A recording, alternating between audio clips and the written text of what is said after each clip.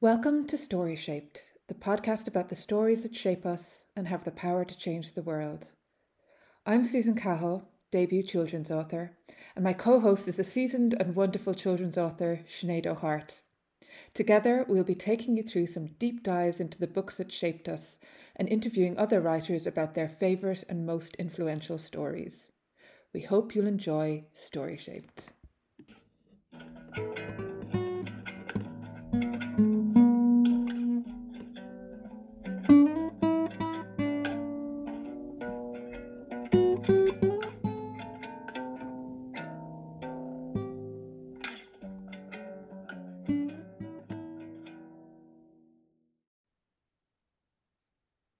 Hello, hello, hello. It's what you've all been waiting for. It's Thursday. It's Story Shaped Day. Today, we've got another fabulous interview for you. We're very excited to chat all things story with the excellent H.S. Norup, author of The Missing Barbagazi, The Hungry Ghost, and Into the Fairy Hill, and we cannot wait. Hella is a properly international author, brought up in Denmark, now living in Switzerland, and she's called 6 other countries home. This is reflected in her gorgeous books, which are set in places as far away from each other as the wild Austrian Alps and the tropical cultural melting pot of Singapore. But what unites her work is the emotional power of story, the magic of tradition, and the reality of folklore, all of which come together in tales of family renewal and reconciliation. In other words, her books are must reads, and I can't wait to hear the stories that shape them. Strap in, we're off on a story adventure. So, welcome, Hella, and hello, Sinead. Woohoo! I love that introduction. Hi, Hannah. Yeah, hello. I love that introduction too. I mean, I'm very honored. Really. We're the Thank you ones who so are much. honored.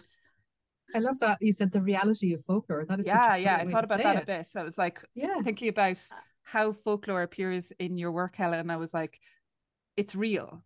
Folklore is real in your stories. yeah, Definitely. I might steal that actually. I really like that. that's beautiful. Yeah, and I love the folklore you use because it's not maybe traditional. It's not familiar, I suppose, to people like who aren't maybe from the same background as you are. And I love that. I love books that bring me into a folklore that's not the same as the one I was raised with or the one that I'm familiar with. And you do that so well. You just really bring the reader with you on this on these journeys that you create. So I'm delighted to speak to you today. I'm lucky enough to have read a proof of your forthcoming book, Into the Fairy Hill, and I'm a big fan of all your work. So I can't wait to talk to you today. Thank you. Can't wait to read it. Wow. No, I absolutely love folklore from everywhere. It's kind of one of these things that I think is so defining for a culture. So wherever I'm living, I'm always trying to find out about the mythology and the stories and things that kind of have shaped this culture as well. Yeah. Is that Fantastic. because you've lived in so many places? Is that one of the ways in which you settle into a place or get to know a place? Is it through story? Is it through folklore? I think so. Yes, I definitely reading the books that kind of are written in a place and kind of getting the background of some of the stories from the culture. Like for the Hungry Ghost, when I arrived in Singapore, I really knew very little about Singapore. I didn't know anything about kind of Taoism or well, I knew a little bit about Buddhism, but kind of the Taoist festivals and kind of the religious festivals that are so linked to the mythology and the folklore and kind of asking people about it and reading about it. I think that's something that's so interesting and also interested in getting to know how a country is now, because so much is based on kind of beliefs and stories um, and the culture itself. Yeah. Yeah, I love your book. The Hunger. I love all your books, but The Hunger Ghost is the one probably possibly, if I had to pick a favorite, it might be that one. It's just so evocative. You really do bring Singapore to life so amazingly well in that story. And I love the spooky elements of it as well.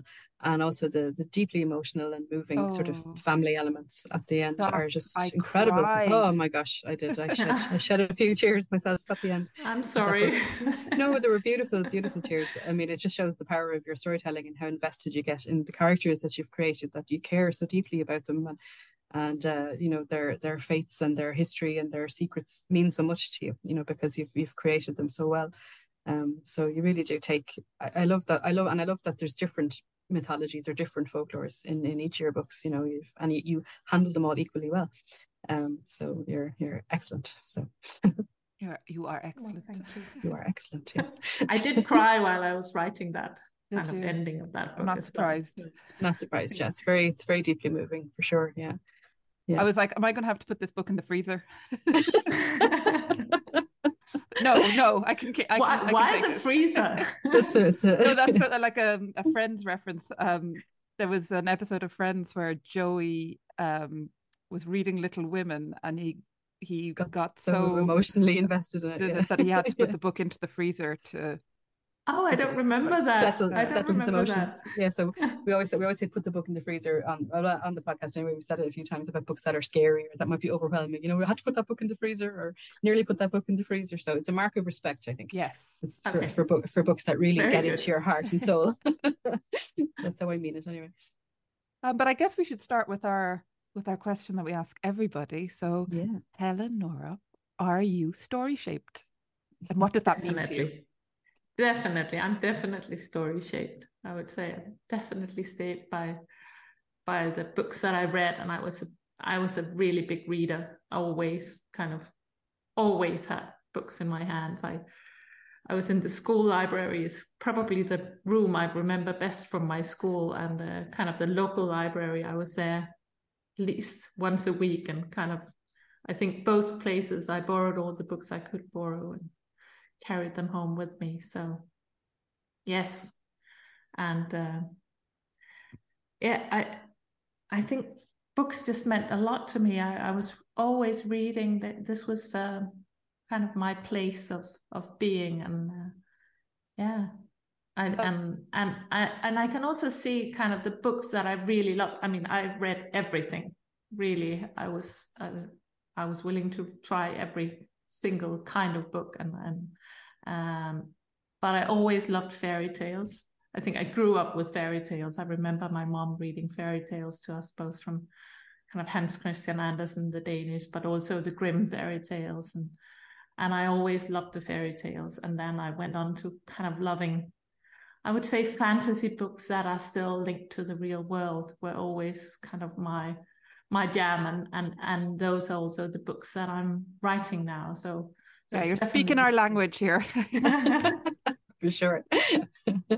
So I would say I prefer them also to kind of high fantasy, where everything is fantasy. I really love the books where, starting with The Lion, the Witch, and the Wardrobe, and I read the books much later than I watched the animated kind of film for The Lion, the Witch, and the Wardrobe. It was always on TV on Boxing Day in Denmark, and I think I watched it every single year, and I just loved that film. And I went on to kind of loving the book and looking at wardrobes and into old wardrobes whenever I saw some. I know there's nothing better, is there, than that just an ordinary object giving access to pure magic. Mm-hmm. Yeah. I have a story about a wardrobe that I want to tell. Maybe one day I'll get there. There's a story in my head that a wardrobe gives access to a whole different world, and I'm going to write it one day, even if it's just for me. That sounds good. I'll read it, even if you just write it for you. Please send it to me as well. Of course, Hella, absolutely. Yeah. So I mean, those stories were always kind of so meaningful to me, and it was also, I remember walking home from school, and I don't know, I didn't have that far, maybe 15, 20 minutes or something like that to walk.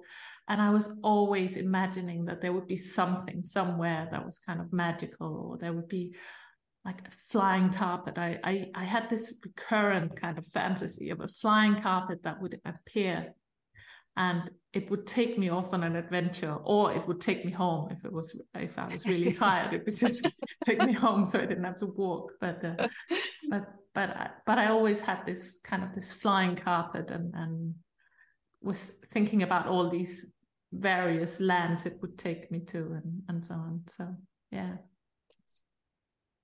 Yeah, I suppose books are like that wardrobe in Narnia, and books are like flying carpets. Like stories give you access to other worlds, and stories take you off away from your own life into alternate lands and alternate realities. Yeah. No, they do. And I mean, I know there was a Danish story about this boy who goes off on a magical carpet, or a magic carpet, flying carpet, and definitely that one was an inspiration. And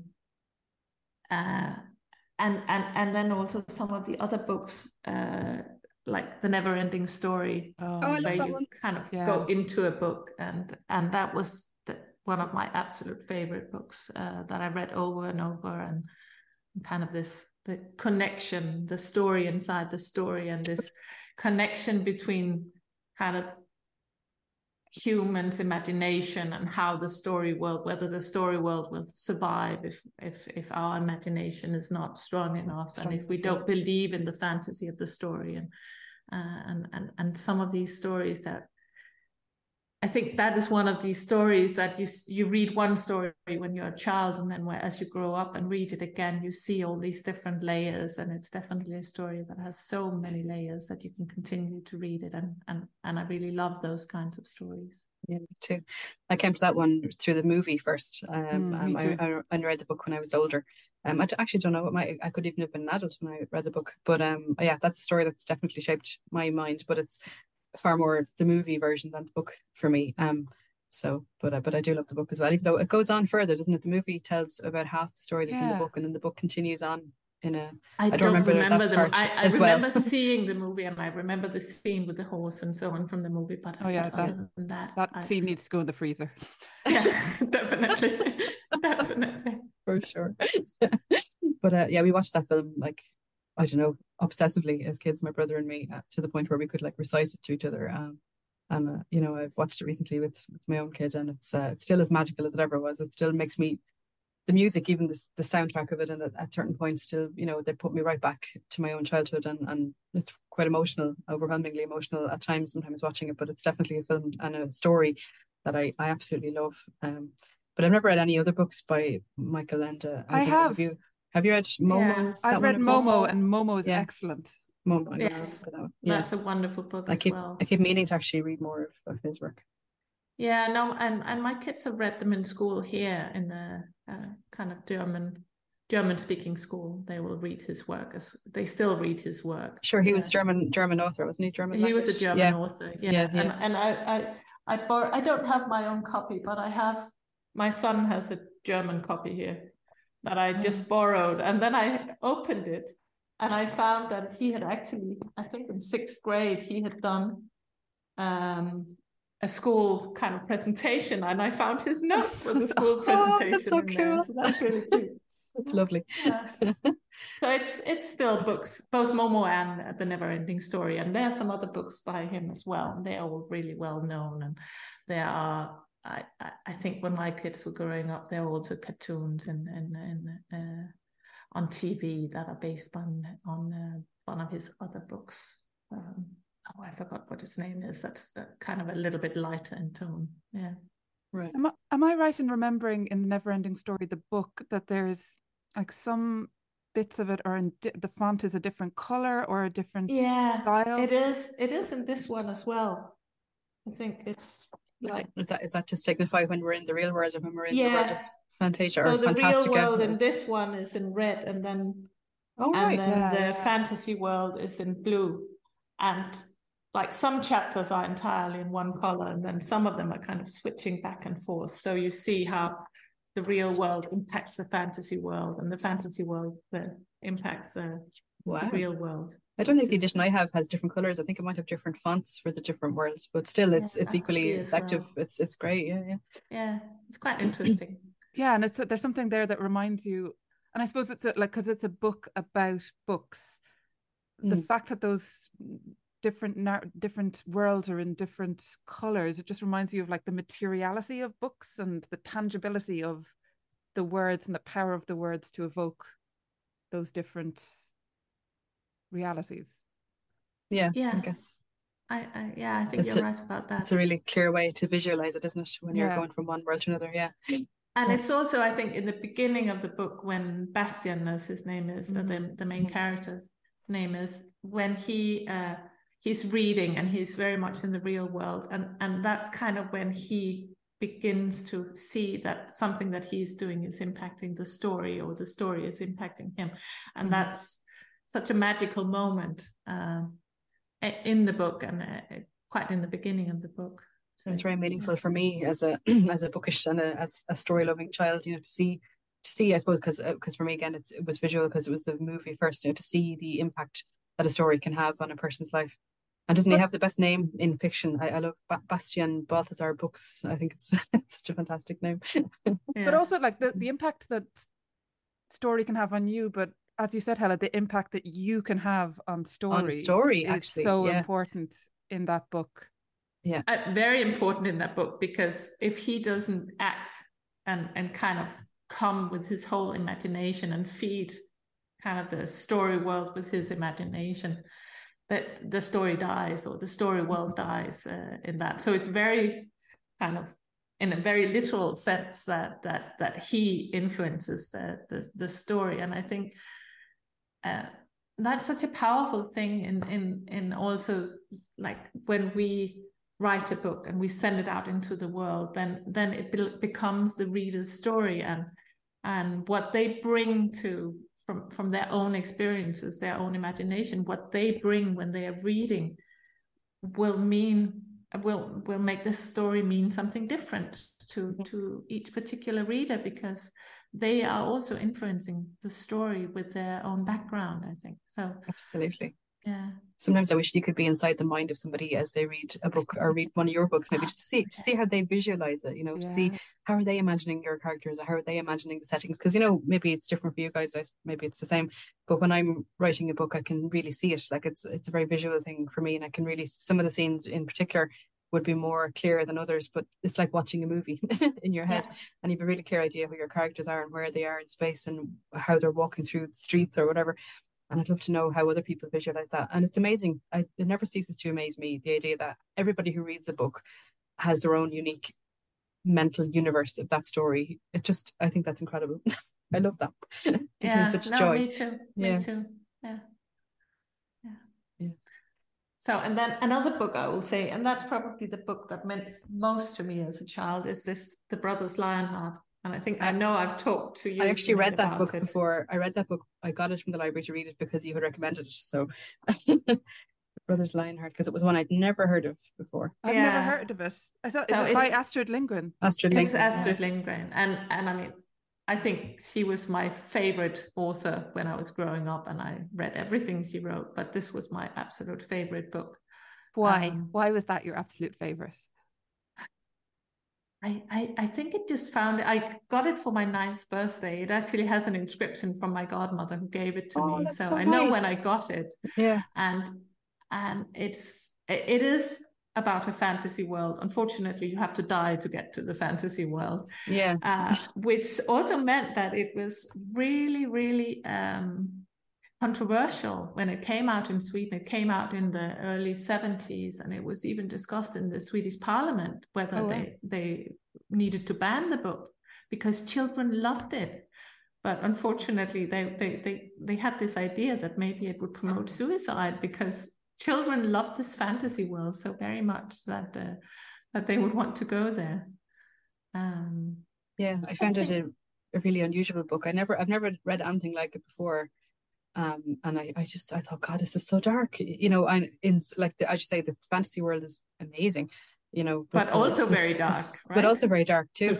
Yeah. But the sadness that they have to go through, like the sadness of the mother of the kids. I mean, it's a really strange book, and I wonder, would it be published today? I don't know. I don't know I can either. imagine the editorial chats that would be had with the author if they were trying to do I a feel similar like structure. so many of those books that were published in the 70s just would not get published today, which is like sad in a way, I guess. sad. Yeah, We'd be Yeah. losing so many wonderful stories. Yeah. the 70s were just this amazing time for really interesting, experimental, unusual children's books. Fantasy fiction. Yeah. Yeah. Yeah. Very much so. Yeah, very much so. So, but I think for me that it was just this fantastic world, and it's a book about courage and finding the courage to also fight against dictators and people who are against freedom. So there's a lot of really heavy themes in the book, Themes in but it, yeah. But it's also this adventure, and there's this a few moments of really wonderful like a wonderful dream-like world that I think I just wanted to escape to, even though there was this scary dragon and scary people and really, really troublesome things happen. They don't even die once, they die twice actually in the story. So I must read it. Just to make sure they're dead. Yeah. Just to make sure they're dead. And Astrid Lindgren actually wrote a letter that's on her website or the author website that she wrote to readers about what happens after, which is all very happy ending. So it is a happy ending, but it's a very kind of tricky story, I would say. And I don't think it would be published as it is today. Maybe the ending would be changed, or there'd be a different resolution to the story, perhaps. But it's as you said, Susan, it's kind of a shame, because it would be kind of a censorship maybe of Astrid Lindgren's vision, and we wouldn't want that either. But it's definitely an unusual. And I've read a few of Astrid Lindgren's books, but that one it just stands out as like being, well, I haven't read them all. I mean, I'm not an expert in the author, but to me it's like a different person wrote it or something. It feels like a different kind of book to the ones I've read from her before. Did she wrote Ronnie the Robber's Daughter? Is that another one of hers? She did. Yeah, I love that one. I think Pippi, of course. Pippi, and obviously Neil, Pippi, and so on. That's So the a only lot one of I her know. books are much lighter and much funnier. But I think this book is also inspired by kind of the Second World War and her experiences during the war. And she had a really tough life in certain periods of her life and so on. Actually, when in her life did she write this book? When in her career was this one? It wasn't one of the first books. It was a little later. Later on, you're right. Yeah, it was later on, because it was published in the early 70s, and I think her first books are from the 50s, as far as I remember. I actually have a biography that's really, really, really powerful, or several books about her. Yeah. How do you think that book influenced you? I think it was again this thing about that there is a different world. There's a fantasy world. For me, this was it's not a kind of a heaven. It's kind of an in between, or her idea of heaven. But it's like in her world there are these levels that you go through afterwards. So there are different kind of levels. And I think when I was that age, it was just a fantasy. I don't think I saw it as that.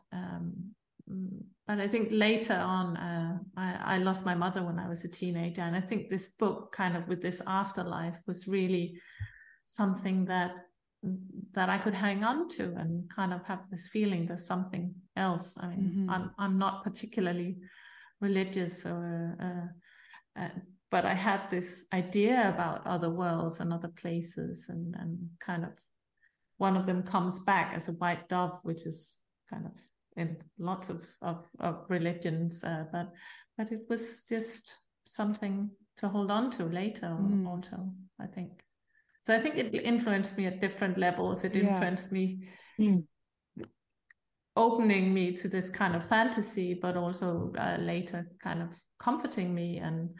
And the first book I wrote, which is not published, and was a kind of an afterlife fantasy. So I'm sure it also influenced me in thinking about this afterlife world and so on. So And I guess, and The Hungry Ghost is about like an afterlife, the returning of. It is as well, but very much kind of anchored in the mythology of this of the Singapore, the Taoism in Singapore, and so on. Yeah, and I think there's kind of grief and loss and kind of overcoming something like that in all of my books, and there probably will be in all of the books I write. I don't know, who knows, but so I think it's influenced me for a long time. It will probably continue to influence me. Yeah. I love that, thinking about the first books that we write, the ones that are maybe just for us, or the ones where we're kind of cutting our teeth as authors or learning our trade. I mean, I think we all have those. Yeah, I have mine as well. Do you ever think you'll do anything with that first book, Hal? Will you ever revisit it, or is it just purely something that you're going to keep as a private document? I actually, I queried it, and it is the book that got me my publisher, because wow, cool. Sarah Odette and she read it, and she loved the beginning of it and there were elements, and she loved the writing, but it's kind of, I think it's very much a book where everyone is way too nice. There was not enough conflict. It was like this. Oh, right, okay. Yeah. My dream afterlife world kind of thing. There was conflict, but not very much. No. So I don't think it will never be published. It definitely will not be published, but it helped me kind of get my foot in the door. To get your foot in the door. Yeah, awesome. It sounds a lot more accomplished than mine. There are things that I can kind of take from it as well. And I've kind of magpied stuff from it for other books already. So it will never be published. No. It sounds like a really good first book, though. I mean, mine was nonsense. It was fun, but it was nonsense. So, and I haven't had anything from it. I haven't cannibalized it for any story in my published books. So it sounds like you did. You started off well. You had a strong beginning to your career by the sense of it. But do you have any other books you could think of that have shaped the work that you've created or the life that you've lived so far? Any other standout books from your younger years? I think, I also read a lot. The Famous Five are kind of the first books I remember reading. And I think I was reading them when I was like 6 or 7 or something. I got and I had so many of them, and I borrowed all the rest from the library. And but these have been in Danish, or did you read them in Danish? In Danish, that's amazing. Danish. Yeah. So of course I read the books that were translated. Some books weren't translated, like Susan Cooper's books. I didn't come to them until I was an adult, because I don't know, maybe they were translated. I never saw them. They were not kind of books that you saw, but like Ingrid Blyton was definitely books that were there, all of them, and I think I read all of them, and I loved mysteries as well. And I think I also have kind of elements of mysteries in my books. In your own work, yeah. Yeah. So I'd love to know how they translate Lashings of Ginger Beer into Danish. I don't even know. Yeah. I'm sure back then they found something very Danish to translate it into. A cultural thing that would make sense to even to an Irish person, even Lashings of Ginger Beer. We didn't have ginger beer in Ireland. Didn't have ginger beer in Ireland. No. So I was use our imaginations. I remember the first time I encountered ginger beer. Probably was an adult when I came across ginger beer for the first time, and I was like, "Oh my god, it's ginger beer!" That's what she was talking about. I still find ginger beer a very exciting drink. It's a treat for me, for sure. I've only had it once or twice in my life. It's definitely a thing I associate with the magic of the books that I read. But yeah, I loved Ian Blyton myself as well as a kid. Me too. Every photo of me as probably a 6-7-year-old, I'm holding one of the Famous Five books. Yeah. No, I read all of them, and then I think I went directly from them to Agatha Christie, because there wasn't kind of anything in between. So I read a lot of those as well. The Earthsea. Wow. And they were in my library. I know exactly the shelf where they were in the library, and they were not in the children's section. They were in this fantasy and science fiction section, which was very, very small. But it was in the adult section, and I remember going to this place, and there was the Earthsea, and there was Dune as well. I read Dune as well, quite young. No recollection of the book at all, but I just remember going to the shelf, and it was like the top shelf, and I was almost not big enough to reach it. And but you're like, I have to get it. I have calling to get to me. that Book is calling to me. Would you consider Earthsea a children's book? I don't even know if I would. I think it's probably more just a straight fantasy. Would it be, or would you think it should be in the children's section? No, I don't think so. No. I don't think so. I think I was a teenager when I read it for the first time too. Yeah. Yeah, I love it though. It's probably like I might have been older than you were when you first read it, but certainly it's one I absolutely love. I think I must have been like 12, 13, something like that. Yeah, I think. Probably younger than me then. Yeah. But I found a beautiful first edition of it at a book sale years ago. Cost me a fortune, but I bought it, and it's on my shelf now, and I just admire it. It's gorgeous. Yeah. My husband he kind of collects antiquarian books, so I think he might be rubbing off on me after all these years of marital bliss. You know, his tendency to collect books just for how he doesn't really read them. He just looks at them as objects and as art objects and beautiful. I think that's beautiful a good things. Hobby. It's a great hobby for sure. One of the reasons why I think I married him for his book collection. But anyway, but that's great. So we're really getting through the classics here. It's brilliant. I love how in all of our interviews, people have such strong memories of their libraries. Yeah. Like you remember like the shelf, you remember exactly. And I'm the same. My particularly Clonakilty Library, I remember exactly where a book was on the shelf. Yeah. When I borrowed it. And like I find it strange when I go back to Clonakilty Library now because it's slightly rearranged and the books that I borrowed aren't there anymore. And it's quite disconcerting. Yeah. I remember the smell of my library when I was a kid because it was like in a little cavernous underground room and it was damp and musty and dark, but it was magic, magical cavern. And it's all different now because they put a new library into my hometown. There's a beautiful modern kind of glass fronted beautiful building, which is great, but it's not the same as the cavernous beautiful musty damp smelling pile that I had as a child. But it was definitely a place where dreams were made for me. Yeah. I love that. We all love our libraries so much. Libraries rock. Yeah. And do you remember when you moved from the children's section into the adult section? Is that a strong memory for you? Or indeed when you started reading books in different languages to Danish? That would be another thing I want to ask you. No, I don't remember kind of the active move because I think I was still going into the children's section sometimes even after I started reading like Agatha Christie and the Earthsea books. I just remember kind of because the children's section was in one end of the library and the adult books was kind of on the other end. So I would go back and forth a little bit between them. And reading in other languages, of course, we read quite a lot in school in other languages as well, but other kind of for hobbies, I didn't really start reading in English until I was maybe like 16, 17, 18, I think. Until then, I would just read books and translate it into Danish.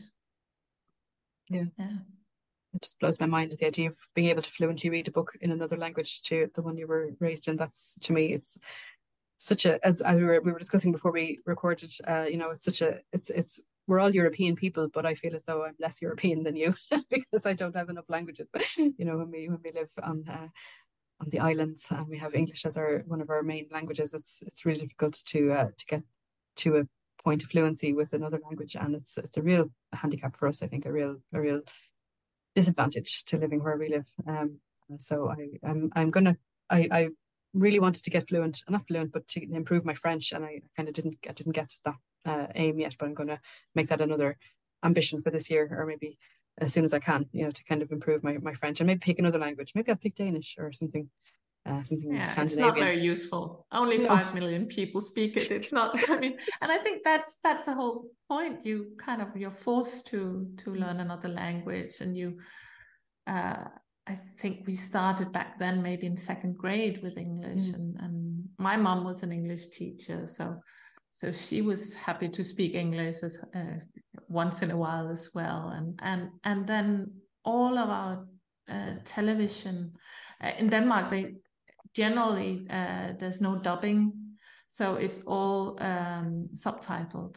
Yeah. So we would hear English all the time. When you watch the movie or watch something, you would hear the original, not just English, but all the original languages. Whatever language you would always hear, and then just have the Danish subtitles. So I think you get another kind of ear for language and maybe fluency as well when you then start speaking it, because you're so used to hearing it as well. Yeah. Actually, I love doing that when we're watching foreign language movies. I never put on dubbing. I always use subtitles, and it actually does help you to pick up a few, well, except if it's Korean or something like that, which really I can't pick up words like in languages like that, but in words that are maybe European in origin, I can really pick up words here and there, and it's actually very helpful. So, yeah, I feel like I became fluent in Swedish when I watched a program called Bonus Family, which I recommend to anybody. It's on Netflix and it's brilliant, and there's several seasons. And Bonus Family, if you haven't watched it, I recommend it. I don't think I have, actually. No. It's good, and I can say a lot of phrases in Swedish now. I can say I love you in Swedish. Go on, say I love you in Swedish. It's almost the same as in Danish. So go on. I want to hear you say it. Something Erskedig or something like that. Yeah. In Danish, it's jeg elsker dig. Yeah. Yeah. And Erskling, and in is Swedish, like darling. It's the same words in Swedish, but it's just slightly different pronunciation. Yeah. The languages are so close together, Danish and Norwegian and Swedish. So yeah. I love that. I really want to learn a Scandinavian language. I just am fascinated by that part of the world. So I'd love to skill up on my knowledge of the language. Yeah. So yeah, definitely. Duolingo, here I come. Yeah. I'm doing Italian. Are you? Oh my God. So, and I've learned Italian earlier on, so some years back, but I'm kind of refreshing it with Duolingo. Yeah, and where you live, is Italian a kind of a language near where you're from? Or you probably speak a lot of languages, or in the part of Europe you're living in? So the part I'm living is the German speaking part. German speaking, right? But French still has a big influence. I mean, there's a big French speaking part of Switzerland as well. Fantastic. Right? It's like somewhere between 50 and 60% German speaking and 30 to 40% French speaking and around 10% Italian speaking. And then like 1% Rätoromanisch, which is a completely different language, more like Hungarian, that a very small part of Switzerland speaks. But actually, and if you watch a film here in the movie theater, you will go in and there will be one line of subtitle that's French and one line of subtitle that's German, and it's so confusing. So yeah. I wish I had that problem. Yeah. I always ask this question. I don't have an answer to this question, but the question is, was there any book or stories that turned you into a writer, made you want to become a writer? I think, I mean, I think I really wanted to work with books or become a writer or something like that when I was like an older teenager, let's say so. But I'd never met an author. I didn't think it was a possibility. So I studied economics and business management, and I had like a long career in corporate career. And I had years, I think in my 20s, where I didn't read children's books at all. I all read crime and thrillers and other things. And then I kind of came back to children's books. What brought you back? I think His Dark Materials. Series. So I think that brought me back, and that was Hella, I think you might be my twin. Maybe, yeah. It's always good to have a twin. I think really because I think it's just so imaginative, and it's kind of like opening up into different worlds and all of this. And I mean, I don't know any writers of children's books who are not kind of in love with His Dark Materials or influenced by it perhaps also. And I think that kind of burst a little bit somewhere in my brain open to kind of open my imagination again and think about writing. And I tried for years, and after that to like start start something and I would write a couple of chapters and get stuck, and then I would forget about it for 5-6 months, and then I would start something else, have an idea and start something else. And so I think I had maybe 5 years where I was kind of really wanting to try to write something, but I didn't take myself seriously and I didn't really try to finish something. And then in 2010 I had this idea, and this was this kind of afterlife novel, and I started writing that, and I said, okay, I better kind of finish that. And I finished this first draft, and that was the first draft that I ever finished. And then I was like, so what do I do now? And started like reading about writing. I had no idea, really no idea. And I was just a reader until then. And then I just started researching. I found a writers group in Zurich of kind of people who wrote in English, and tagged along to that and got some critique and gave a lot of critique and so on. And so I really think that, and I really think it started with reading his Dark Materials, and then I started reading other children's books, and came back into that kind of world. And I there was never any doubt in my mind that I was going to write children's books. That's interesting. Me too. Yeah, there was always children's books for me as well. No matter what ideas I get, they always gravitate towards children's books. I can never imagine myself doing or writing anything else. And I love the idea that we were all sort of in our own corners of the world. We were all being influenced by a similar, because his Dark Materials definitely reawakened my desire to write as well. You know, so we were all kind of working away in our different corners of the world on our books, and here we are today talking to each other about it. I mean, that's really beautiful. That's amazing. It's amazing. Yeah. But I think for me, it also held me back in a way, because for those 5 years, I would compare these 2-3 chapters I wrote to his Dark Materials and other finished books. But that's a bit of a disadvantage, yeah, because there's nothing to compare to them really. And it was just like so far off kind of my benchmark that I was like, no, it's never going to happen. This dream, it's never going to come anywhere near that. And I don't know what it was, but then I read a book that I was not impressed with, that had been published, and I thought, okay, I can do it.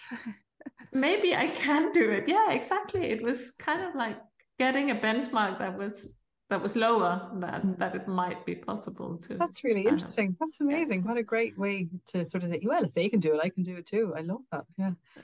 I've never had that experience. I always think everyone else is so much better than anything else I've ever read. You've had 4 books published, right? And almost out. Yeah.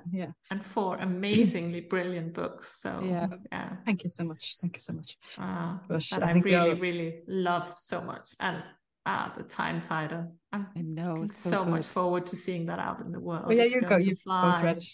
Yeah, I can't wait for people to read the Time Tider. I don't know when we're going to be releasing this episode, but maybe it'll be out by the time the episode is released. I think it probably will be. The Time Tider. Yeah. When we're talking right now, the Time Tider has not been released into the world, but by the time you're listening to this, the world will have encountered the Time Tider. Timey-wimey stuff. That's fantastic. Timey-wimey stuff, exactly. Through time slip fashion, will have travelled through time to deliver you the Time Tider. Yeah.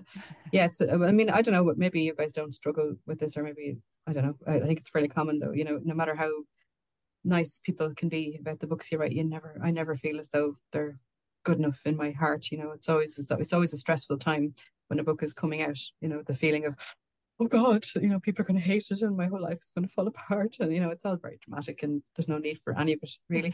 But it's probably because we're like comparing what we write to these books that had massive influences on us. And possibly. Like it's an unfair comparison to make, because Sinead, your books will be interviewing people on this podcast in like 10 years time.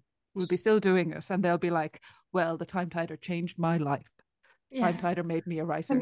Can you imagine? Oh my gosh. Well, I mean, we're talking about me here when we should be talking about Hella's books as well, and your own book, Susan. So hopefully and that brings us neatly onto another question we like to ask our guests here. How would you hope, or how do you hope your stories will shape your readers? Hella, do you have any hopes for the influence that you might have over people who read your books, or what would you hope people would take from a story that you've written? Hope. Hope. Excellent. Definitely hope. I think for me, that's the most important thing to kind of this thing about, I think there's a Neil Gaiman quote about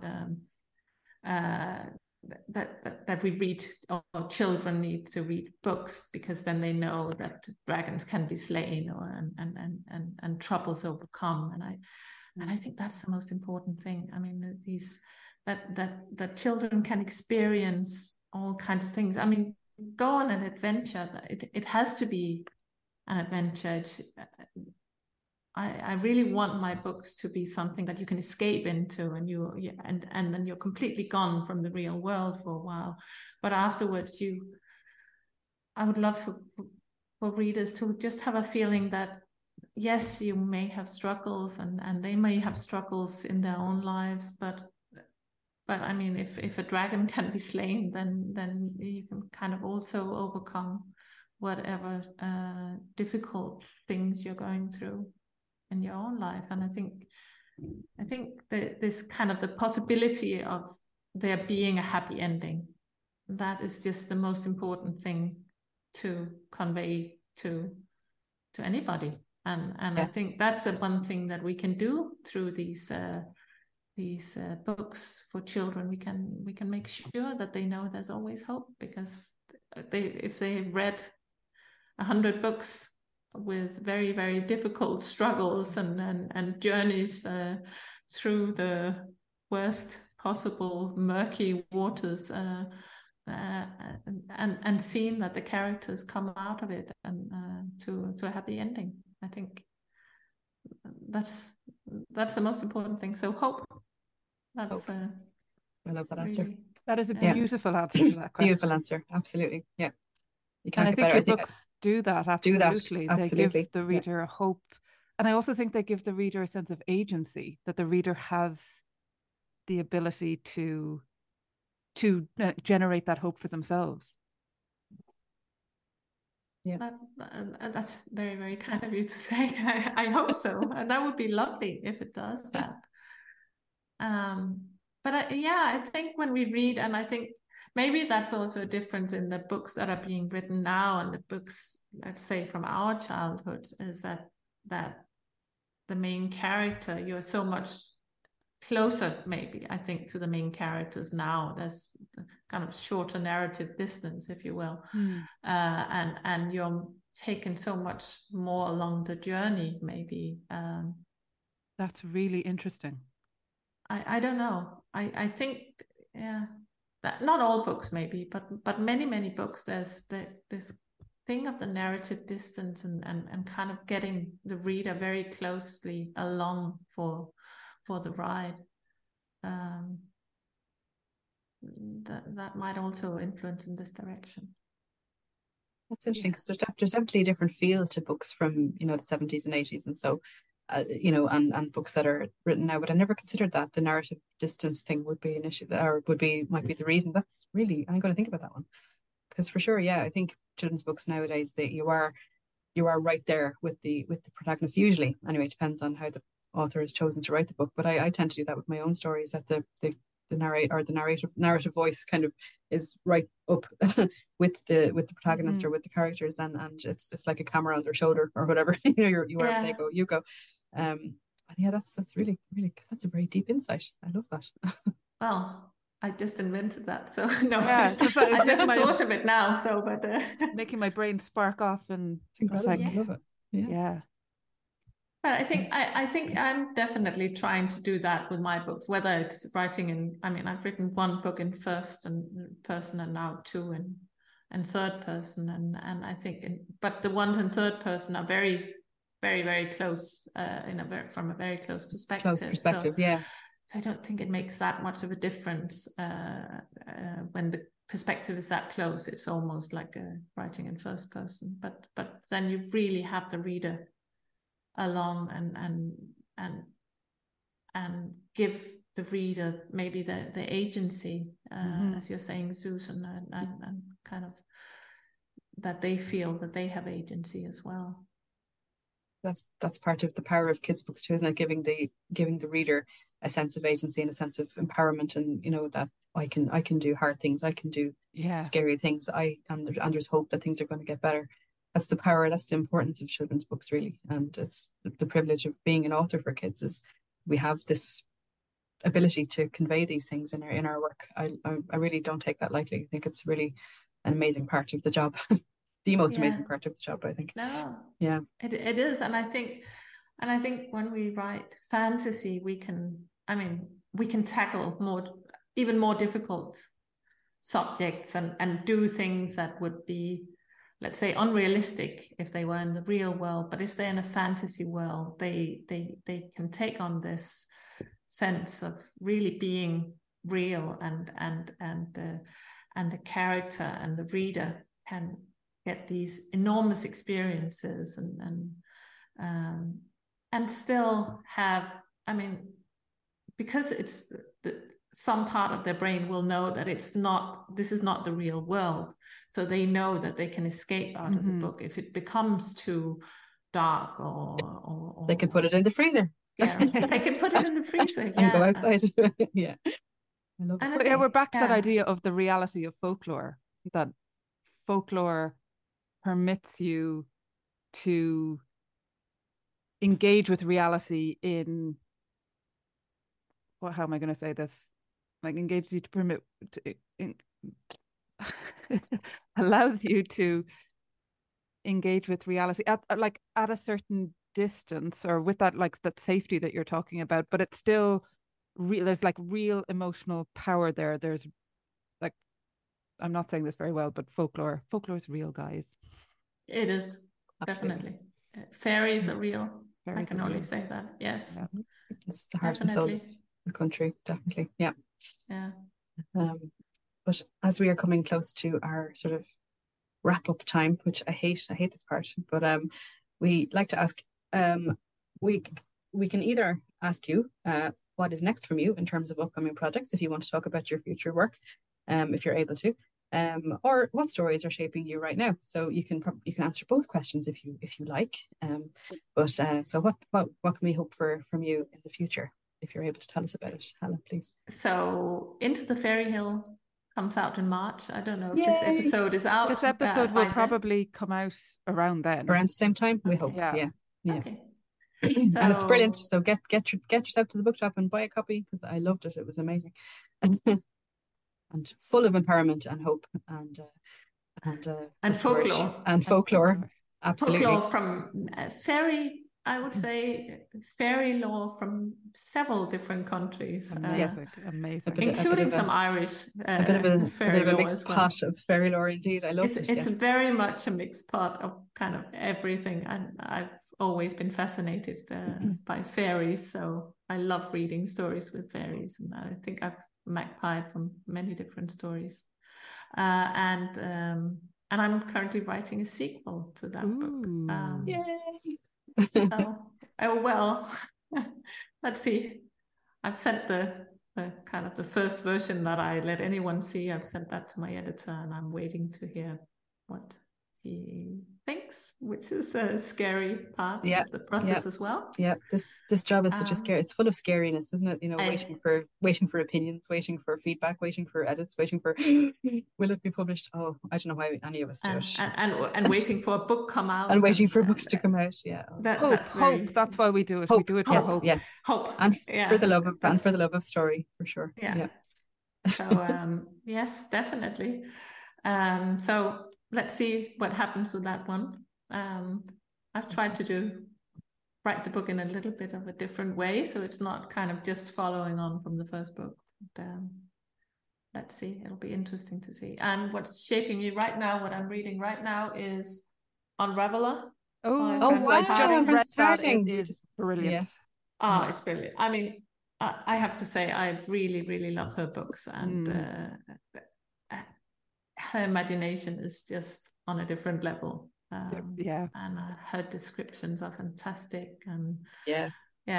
No, I don't think anyone uses language quite as well as Frances Hardinge. She's incredible, a genius. Yeah. Really, really incredible. Really, yeah. So I'm a huge fan of her books, and she's a proper story weaver and unraveler. Yes, definitely. And a wearer of fantastic hats. I love her hat style. Second only to Terry Pratchett in my hat wearing authors pantheon. Your hat hierarchy. Yeah. Hat hierarchy, exactly. Yeah. I'm not a hat wearer. I don't know. No, I don't have a head for hats myself, but I like a hat. People. Yeah. You do. Well, we need to see some photos of you in hats. Yes. I don't know if I have many photos of hats, but I do like a hat. My partner's sister gave me a lovely tie-dyed beret for Christmas, which I've been wearing about town. That sounds really very you, actually. Yeah, I love it. Very good. Because if you could see Susan's beautiful jumper today, she's covered in colours, so she's definitely a colourful lady. Yeah, it's gorgeous. So that's gorgeous. So a multicoloured beret would certainly suit you. But I think that's about it for today's episode, I think. But it has been a joy, and it's been great because we haven't recorded with a guest for a while. Susan and me are getting back on the recording horse, so we're thrilled to have welcomed Hella here today to get us back on track. And it's been a joy to talk to you about the books that have shaped you, and also about your own books. And we can't wait to hear what your editor thinks of your sequel to Into the Fairy Hill. So fingers crossed that we'll have good news on that score soon. Because I really loved that book, and I'm delighted to see that there's going to be a continuation to the story that you started in that book. But if you, dear listener, haven't read any of Hella's books yet, I couldn't recommend them more highly. They are full of heart, full of, as she says, full of hope, full of humour as well. There's lots of good fun to be had in her books, and especially in The Hungry Ghost, there's lots of thrills and spills and adventure. They're just amazing and incredibly accomplished pieces of work. So I really hope that you get yourself down to your bookshop or your library, and help yourself to some of her back catalogue. And then you'll be ready when her new book gets published, her sequel to Into the Fairy Hill. And I'm just delighted to have welcomed her here today. It's been great to have you here on Storyshaped. Thanks so much for being so generous with your time and with your answers to our fiendishly difficult questions. Thank you so much for having me. I mean, I've really become a listener to your podcast and have loved listening to it. And so I'm very, very honored and thrilled to have been interviewed here as well. Thank you so much. Yeah, it's been a real joy for us too to be on the podcast and meeting people that we admire and that whose books we love, but who we mightn't have spoken to. Well, I suppose we're not really in person, but it's the next best thing to being in person. So it's been a real privilege for Susan and I as well. So thank you so much for being here with us today. Yeah, I feel like we get more out of this than anyone else. Absolutely. For sure. I'm here magpieing ideas from other authors going, oh yeah, that's really good. I love that turn of phrase. I'm going to use that. So yeah, no, it's great for us. It's great for us. And hopefully we'll be continuing with the podcast for as long as we can. And as long as we both like shall live. I hope you will. Yeah, like and marriage, in 10 years. Yeah. I want to hear that episode in 10 years where people are saying, the time tide, it changed me. They changed my life. Put me off books completely. No, I'm only joking. No.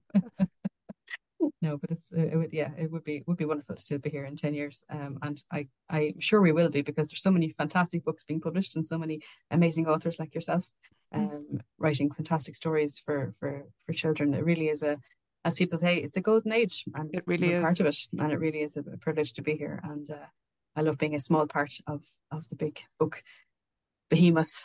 It's wonderful. But for now, we'd better say farewell and adieu, and whatever goodbye is in Danish and any of the other languages you speak. Anyone wants to use a different language, by all means, go ahead. We can say slow and lat in Irish. Yeah. Brilliant, whatever that was. Excellent. Was that Danish? Farvel? Yeah, it's the same as farewell, right? Just kind of shortened. Yeah. Fantastic. I love that. When there's connections that you can hear and see between languages, it's great. Yeah. So farewell and goodbye. And we'll see you next time for more Story-Shaped goodness. with Susan and me and another fantastic guest. But for now, thanks so much for listening. And if you have the time to rate or review or share the podcast episode, or shove it on your friends, your enemies, give the link to your granny, whoever, whatever you want to do. Just we love more ears on the podcast, and it makes life much more happy for us when we think people are listening to the work we're putting out here. But thank you for being with us, and we'll talk to you next time. So until then, farewell. Bye-bye. Bye. Farewell.